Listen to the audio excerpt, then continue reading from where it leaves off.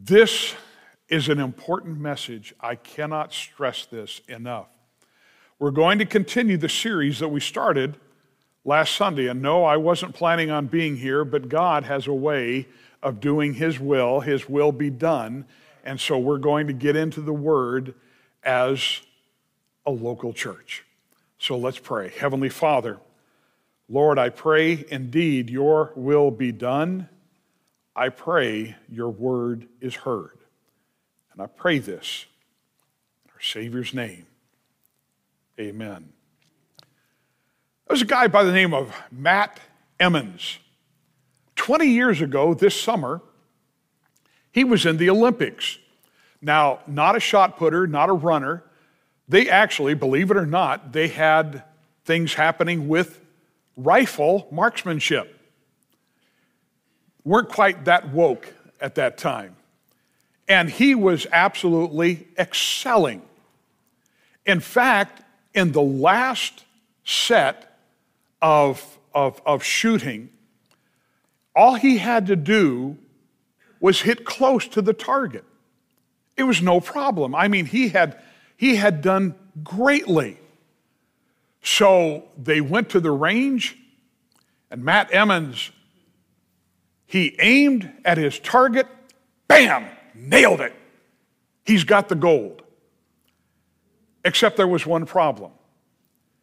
He was in lane 2. He hit the target in lane 3.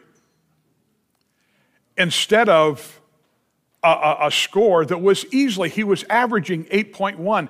Instead of something like that, his score was 0. And instead of getting the gold, he wound up in 8th place. You know, there are all kinds of people, they excel at hitting the wrong target. They'll do great. But we have someone that is brilliant at leading people astray, getting them to think they're hitting the proper target. Before we get to the book of Ephesians, I'd like for you to turn, if you would please, to the book of Proverbs. Go to Proverbs chapter 4. I shared this a little bit with the church on Wednesday night, but we're going to go there again. We need to. Proverbs chapter 4. When I was having my devotions last week, it really hit me. I came across this. Proverbs chapter 4. And if you would please look at verse 23. Keep thy heart with all diligence, for out of it are the issues of life. Now please listen carefully. That word keep means to guard, literally to garrison about. But it's talking about the you of your life. There are things that need to be in place in our lives to guard our hearts, our thoughts, what we are inside. Because Solomon says, out of that heart, are the issues of life. In other words, whatever gets in is ultimately going to come out. And he says you need to guard what is in here. Because what comes out not only affects you, it affects those around you. And like we were looking at before, this bitterness that Paul talks about in the book of Ephesians, really the wicked one is seeing that and saying, you know what? All I have to do to destroy this culture is get people bitter with each other. So all of a sudden, we are a land of victims. This person is hurting me, who's hurting them, who's hurting us. And next thing you know, we've got hate all over the place. But as Christians, we need to be careful because there are so many things that can come out of the heart. And with so many things that are taking place today in the world, what this nation, what this culture, what this world needs is truly the love of Christ. But they're getting taught, they're getting inundated with lies. And again, remember John 8:44. Christ looked at the religious rulers of his day and said, you know something? I've got news for you. You are of your father the devil, and the lust of your father ye will do. He was a murderer from the beginning, abode not in the truth. When he speaketh a lie, he speaketh of his own, for he is a liar and the father of it. Kent Hovind was debating an evolutionist. I thought this was interesting. They usually stack up against him. They try to, big time. So this man, he was espousing, the wisdom of evolution. And Kent Hovind said, let me ask you something. No problem. He said, according to evolution, this universe started out as something that was very tightly wound. It was here, there was great energy. Now, you don't know where the energy came from. No, we're not really sure about that. But anyway, here it is, and it started spinning around, and it spun faster and faster and faster and faster and faster. All of a sudden, boom! And there was the Big Bang. And he said, yes, that is true. He says, have you ever heard of the conservation of angular momentum? Yes, I know it. That if something is spinning in a direction, everything that explodes out of there, it continues to spin in the same direction. Am I right? He says, yes, that is right. Ken Hovind said, let me ask you, why do we have 2 planets in our solar system that are spinning the wrong way? He said, I don't know. He said, on top of that, why are there 6 moons that are spinning the wrong way? He said, I don't know.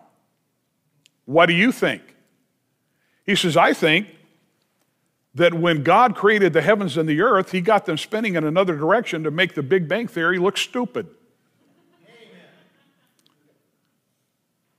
And yet, there are people incredibly passionate that are looking people in the eye and saying, in the beginning, dirt. It's the truth. It's the truth. Talking to somebody this last week, said, the universe is eternal. No, that flies into the face of basic science. It cannot be. But when you have a desire, like the wicked one has, to do anything and everything to nullify the God of heaven, you're going to believe anything. A scientist said that. I read this man, brilliant man, when it comes to knowing things, but he said, I'm looking at the science, I'm looking at everything across what we learn in science, and it all points to a creator. But I refuse to believe that, therefore I'm going to believe evolution. Now, this is the world that we live in. So let me tell you what we need to do. We need to prepare, and we need to prepare greatly. We need to prepare mightily. Because we have our God. But he also said, our God told us, in the last days, perilous times shall come. And sometimes when perilous times come, people try to hide. We can't hide. I've been reading about the apostles this last week. It has been wonderful. I'm telling you, I've learned some things about the apostle Peter and Andrew. Fantastic. But they paid a price for what they believed. Take your Bibles and turn to Ephesians chapter 6. Ephesians chapter 6.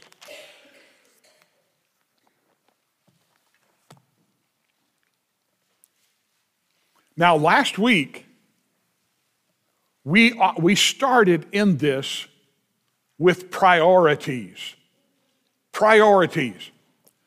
Lord willing, this morning, we're going to be covering 2 other of the 6 points that I gave as we go through this. What are the things that Satan is attacking when it comes to God's people? This morning, 2, power and purpose. Look at verse 10. Finally, my brethren, be strong in the Lord and in the power of his might. That word, that phrase, be strong, literally means to make strong, to endue with strength. The idea is this: as you put on a garment, you clothe yourself in this power, but the verb there is in the passive voice, not the active. We don't do it. We lean on somebody else who does it for us. It literally means be strengthened with power. Whose power is it? It's the power of the Lord. We need to remember, without me, ye can do how much? Nothing. The pastor is a fool if he's looking at his own wisdom to get up and preach the word of God. But if, praise God, if we lean on those arms, we've got him. That word power is manifest power. The idea is this: in the active efficacy of the might that is inherent in him. Again, it was amazing to read.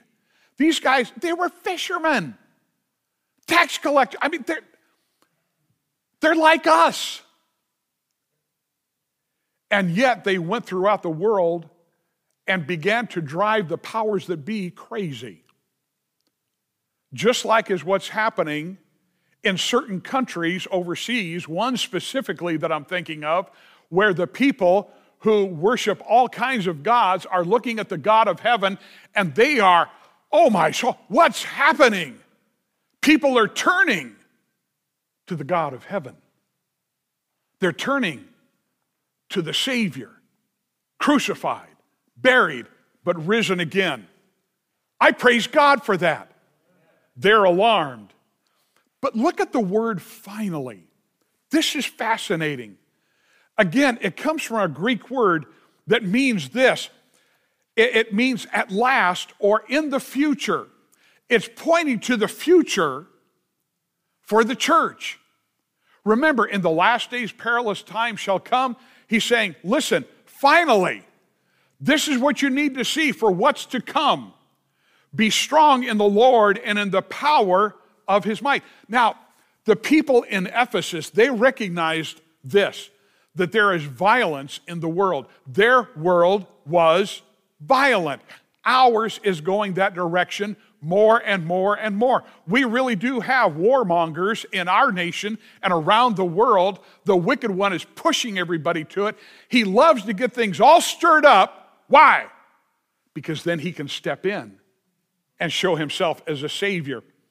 When he says, be strong in the Lord, it is not a suggestion. It is a command, as we will see why. But the point is this: Paul is being used of the God of heaven to tell us something. There's preparation that we can have. It's ours. It's been bought for us. But we better take it. How do I become strong in the Lord? The Bible tells us. Acts 1:8, Christ said to the disciples, just before he was lifted up into heaven again, but ye shall receive power after that the Holy Ghost is come upon you, and ye shall be witnesses unto me both in Jerusalem and in all Judea and in Samaria and unto the uttermost part of the earth. Jerusalem, that's where the people were that were in power that hated them. Hey, Judea, well, we might be able to handle that, but Samaria, we hate those people. The uttermost part of the earth? The uttermost part of the earth? Yes. How could he say this? Because he had already said in Matthew 28:18, all power is given unto me in heaven and in earth. Now there was a different word used there. It literally means authority. God is large and in charge. Are you listening? He's large and in charge. Greater is he that is in you than he that is in the world. We need to recognize that. Somebody say amen. Amen. We need to see that. We understand, my soul, we've got people believing lies. When I read about the bills that are coming down in Sacramento right now, they are going after the children. They're going after freedoms. They're boasting about it now. They're not hiding anything. It's time we recognize what's being told us in this passage right here, because it's a command. We need to ingrain in our hearts and minds the truth of Jesus' words. They are Jesus, they are in his word, and he spoke it. Abide in me, John 15. Abide in me, and I in you. As the branch cannot bear fruit of itself, neither can ye except ye abide in me. Abide in the vine. I am the vine, ye are the branches. He that abideth in me, and I in him, the same bringeth forth much fruit. For without me, again, ye can do nothing. Now, we can either aim at the wrong target, or we can choose the one that the Lord calls us to. We have people right now that are being challenged in our church. Several, actually. Several. We're all being challenged when it comes to our Christian walk. It's time to set aside the weights and the besetting sins and to be looking unto Jesus, the author and finisher of our faith. Go to Isaiah 40, if you would, please. Go to Isaiah 40. I love the promises of God in the book of Isaiah. Look at verse 31. Isaiah 40, verse 31.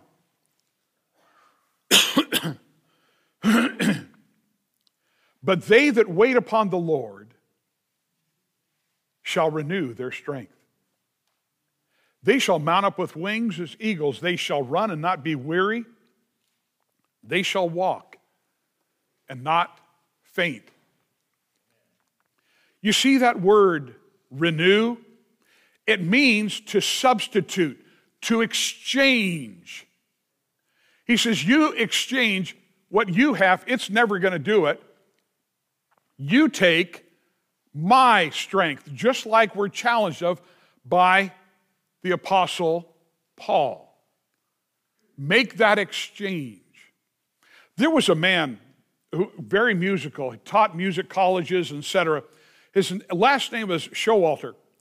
He was a professor of music. He loved good hymns and gospel songs. One evening in 1887, he was in Alabama and he had just taught a class. He went back to his room, where he was staying at this boarding house. There were two letters that are waiting for him. He looked at both. They were both former students. Both former students. Both of these former students had the same thing happen to them. Their young wives had died. He was just stunned. He had a habit of writing his students back, and so he sat down and he started thinking, and what do I tell these? And immediately he thought Deuteronomy, and he went to Deuteronomy 33:27. The eternal God is your refuge, and underneath are the everlasting arms. He started thinking about that promise. He started scribbling words down. He took out two pieces of paper. He wrote back to each of them, and then he wrote a third person, a friend of his, and said, hey, I've had this thing come on because of this situation and this situation. I've scribbled down a little bit of a chorus, but my mind is at a blank when I'm thinking about trying to think about verses that can go along with that. Can you help me with it? Well, the man, he wrote out 3 verses with the chorus, shot it back to Showalter. He put it to music, and if you looked in our hymn book on page 40, and don't do it right now, you would read this: what have I to dread? What have I to fear? Leaning on the everlasting arms. I have blessed peace with my Lord so near, leaning on the everlasting arms. That's called exchange. My strength for his. That's what the word renew means. But this is important. Go back, if you would please, again to Ephesians 6. Look at verse 10 again. And verse 11. Put on the whole armor of God. Put on the whole armor of God. That phrase comes from a Greek word where we get our word panoply. It means wholly, fully, wholly armed, fully armed. It was the full armor of a heavily armed soldier. Expositors says this, just briefly about that. Of God is the panoply which comes from God or is provided by him. The emphatic thing, the idea being that we need not only a divine equipment, but the equipment in all of its completeness. Understand, he says, put on the whole armor of God. Everything that is listed in the list that we will start on next Sunday, everything is needed. We don't just need the helmet of salvation. We don't just need the breastplate of righteousness. We need the whole thing. Because we are commanded and we are promised this. We, having done all, put it all on, and in prayer and in faith, we can stand. We can stand. But this is what we're facing. Again, look at verse 11. Put on the whole armor of God, that ye may be able to stand, watch this, against the wiles, the cunning, the deceitfulness, the trickery. Stand against the wiles of the devil. We've got intelligent people right now that are believing that you can take a male body, butcher it, and turn it into a woman. And in fact, they're pushing it on young teenagers. I'm sorry, I've got grandkids. You try to tell my grandkids that, you'll pay a price. Because he made them male and female. Hello? And when you've got somebody that's running for the Supreme Court and asked a simple question, would you please define a woman? Somebody who was going in, she was appointed a woman because we have to be diverse, and then she can't describe what she is. That's the kind of wicked one that we're dealing with. That's not right. That's not right. So he says stand. That's another military term. It means to stand firm. You know, we have the greatest military in the world. The most mighty. I love it. There's some things I loved about coming to this church so long ago. Remember this, Larry? I'd be walking here, and all of a sudden I hear a jet taking off.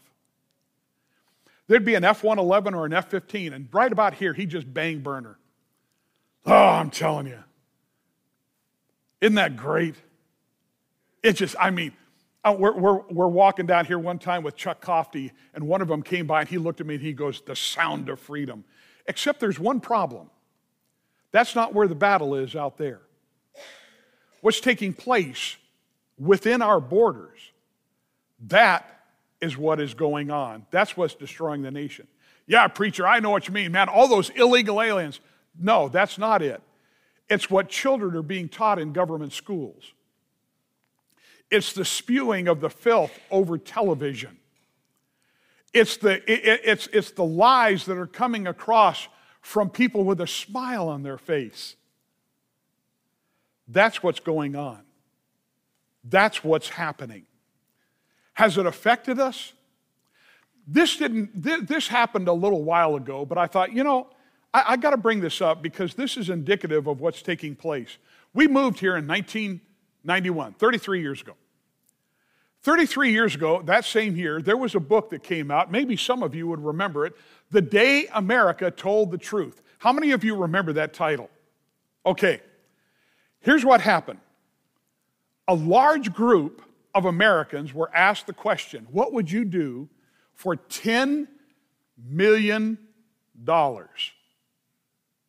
What would you do? What would you be willing to do for $10 million?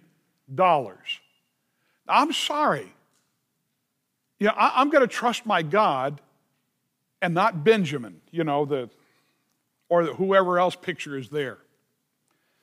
2/3, understand this please, 2/3 of the Americans polled agreed to at least one of these. Some agreed to several. 25% would abandon their entire family. You say, well, 75% wouldn't. 25% is okay? I don't think so. 25% would abandon their church. Well, they probably abandoned the God of the church a long time ago anyway. 16% would give up their American citizenship. 16% would leave their spouses for $10 million. 10% would withhold testimony and let a murderer go free. 7% would kill a stranger. Maybe one of them is one of your neighbors. 3% would put their children up for adoption. Now, I laugh about that. People think, no, hey, listen, money. What a curse. This is what we're getting at. We're now going to purpose. You have to have a rock-solid purpose when you know where you stand. Where you know where you stand. Years ago, it's been several decades, a lawyer by the name of David Gibbs began the Christian Law Association. We have been supporting them for a long time, ever since we've been here. And they have done a wonderful job in helping God's people when it comes to keeping our freedoms, keeping pastors out of jail, et cetera, et cetera. But he did warn God's people. He said this: the difference between a conviction and a preference. They found this out in going before the Supreme Court. He's been there. A preference is a very strong belief. It's held with great strength, he said. You can give your entire life in a full-time way to the service of a preference, and can also give your entire material wealth in the name of that preference. You can energetically proselytize others to your preference. You can also want to teach this belief to your children, and the Supreme Court will still rule that it's only a preference that you have. A preference is a strong belief, but a belief that you will change under the right circumstances, like peer pressure, family pressure, lawsuits, jail, threat of death. What makes the difference? This is what the Supreme Court said. A conviction is a belief that you will not change, even up against what I just mentioned. Why is that? Because he believes that his God requires it of him. Now here's the thing. Preferences aren't protected by the Constitution. Convictions are. A conviction is not something that you just discover. A conviction is something that you purpose in your heart. Remember Daniel? Daniel purposed in his heart he would not defile himself with the king's meat. That purpose, if it hadn't been for the fact that God had worked in the hearts of others, that they would have killed Daniel. That's it, gone, done. But he purposed. He had a conviction. So here's where we are. There are things that we need to have a conviction about, this being the Word of God, that Jesus is the only way to heaven, that God's Word is the fountain of our truth, and that we need to obey it, including putting on the whole armor of God. Convictions on the inside. Listen, please. Convictions on the inside will always show up on the outside. Sooner or later, remember what we saw in Proverbs 4? Keep thy heart with all diligence, for out of it are the issues of life. Convictions on the inside ultimately show up on the outside. The truth is, we only believe as much of this Bible as what we are willing to obey.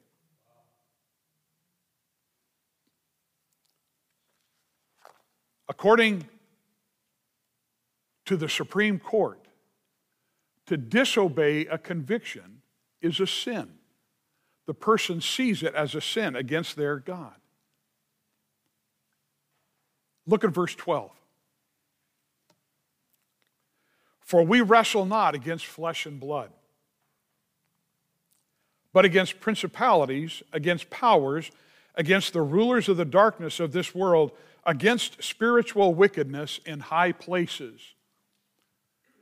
Can I remind you of something? You can't hate people that you pray for. And I pray for people in government. I pray for President Biden and for Governor Newsom.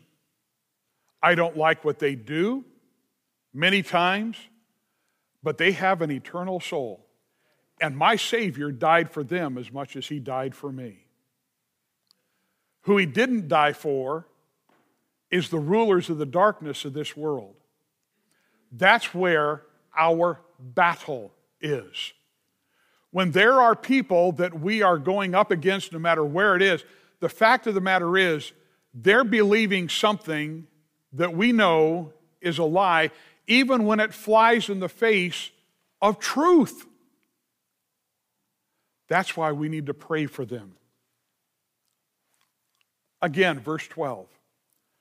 For we wrestle not against flesh and blood, but against principalities, powers, the rulers of the darkness of this world, spiritual wickedness in high places. Now, the sad thing is there are some Christians that will say, well, I wrestle not. No, we're all wrestling. If you've trusted Christ, you're in the battle. You've got a target on you. When he made that statement, see, it's kind of interesting that all of a sudden he shifts from a Roman soldier to a wrestler. But there was a reason. The Ephesians knew what this was all about when he mentioned this. When it came to wrestling, they got in there and the main goal was to be able to take your hand on the neck of your opponent and push it down. You've got his neck. There was gouging. There was all kinds of blood. It was amazing what would go on. And you wanted, if you got in it, you wanted to get in it to win it. Why? Because the loser had their eyes gouged out. You didn't want to just roll over. So in other words, it was intense and the price was high. So we stop and think about this. This is who we're wrestling with. And sadly, it seems like there are some people, some Christians even, they've gotten to the point where they can't see. They can't see this, and they can't see that. They can't see the hurt they're bringing on some people, or they can't see how they're missing the mark. They're aiming, but it is the wrong target. There are situations where the target means something. So we need to stop and ask ourselves, are we wrestling? Are we putting on the whole armor of God? One of Satan's most effective strategies, and therefore one of the believer's greatest dangers, is this. It's the delusion that there really is no serious threat between good and evil. People just have opinions. They have the way that they go, and there's the way that we go. I'm sorry. I believe in the wicked one, his existence, not his cause. And we will continue to see this. But please, it doesn't matter how accurate you are if you're shooting at the wrong target. You know, it's sad. Many people invest their entire life on the wrong target. They fight in the wrong battle. The battle is not political. The battle is spiritual. And I believe with all my heart we're going to get to heaven, and we're going to realize, those of us who are true, we've trusted Christ, we're going to realize just how important it was that we gather.